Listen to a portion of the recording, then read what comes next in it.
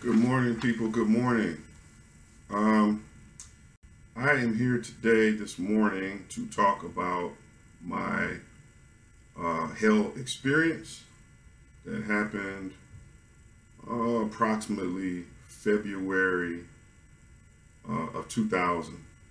Um, and that was a long time ago. Today is May the 1st, 2022. So I'm 50 now, so that will give you an idea about how long ago this took place. But let me first start by saying I have nothing to gain or profit by sharing this experience and information with you. Uh, the only thing that I have in my heart that I really want to express is concern for those that don't believe that there is a hell. And I really fought this for a long time. And like I said, I'm 50, I'll be 51 in November. And, the Lord has really just been impressing upon my heart to let this be the first of many videos.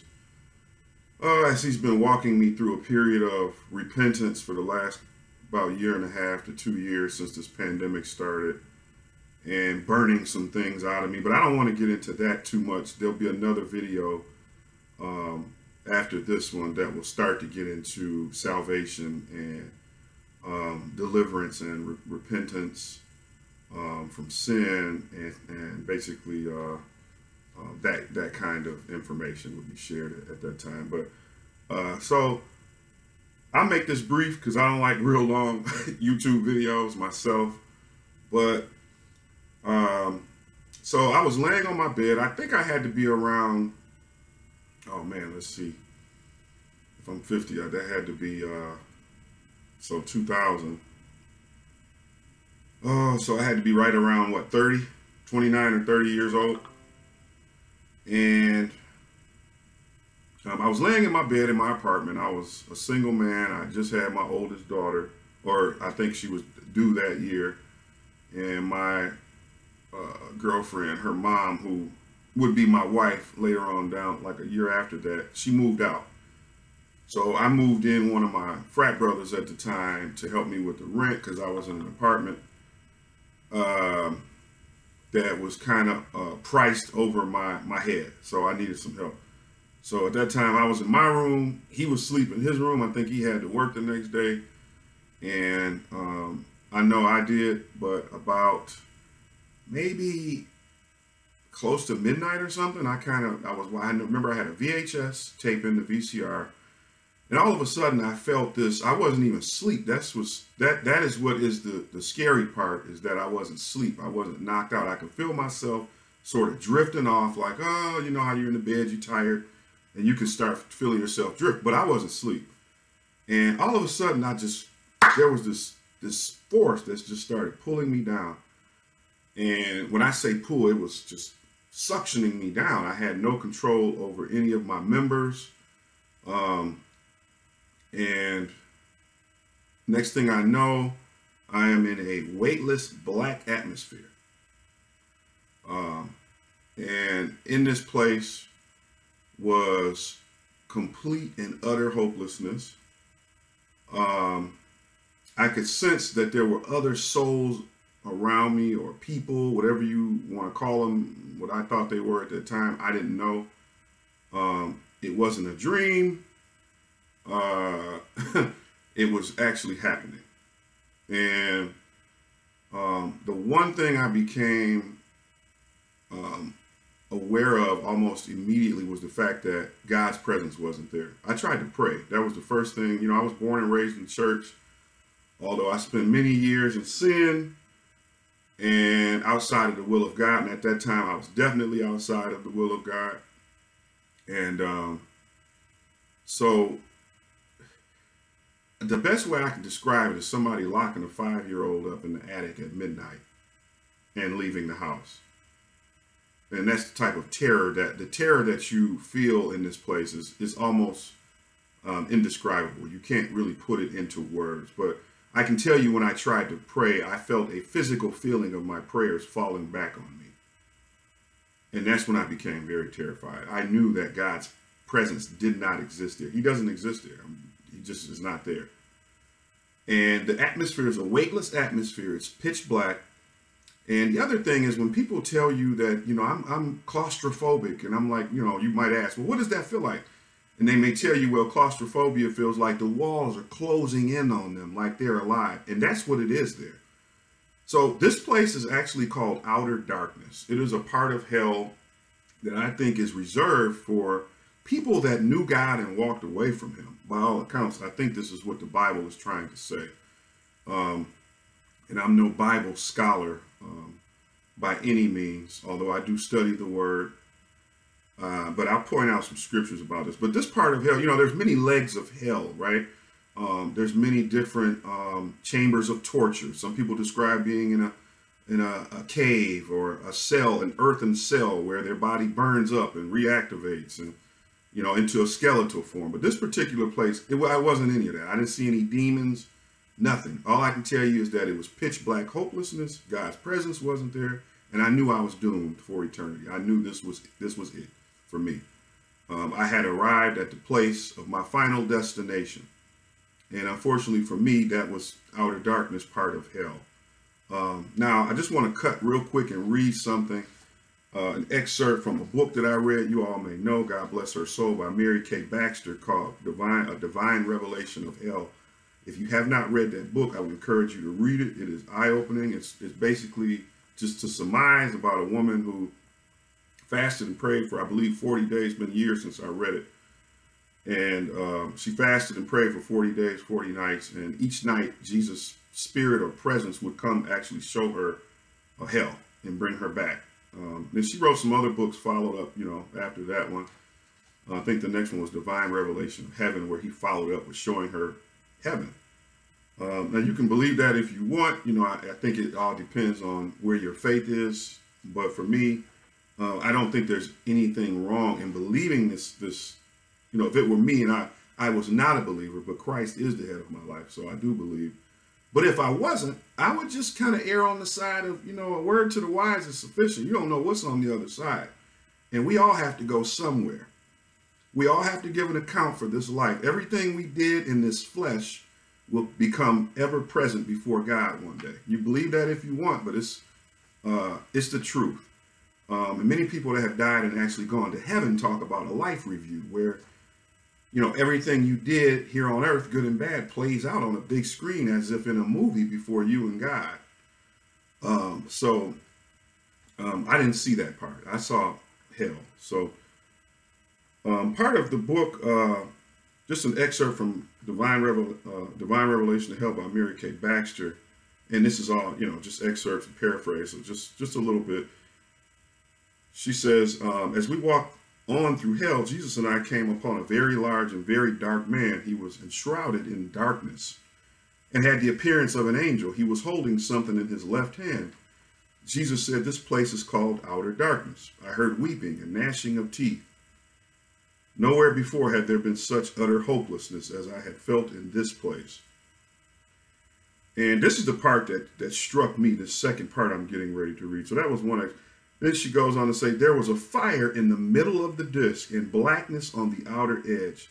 And the angel held his hand beneath the disc and reached far back in order to get more leverage.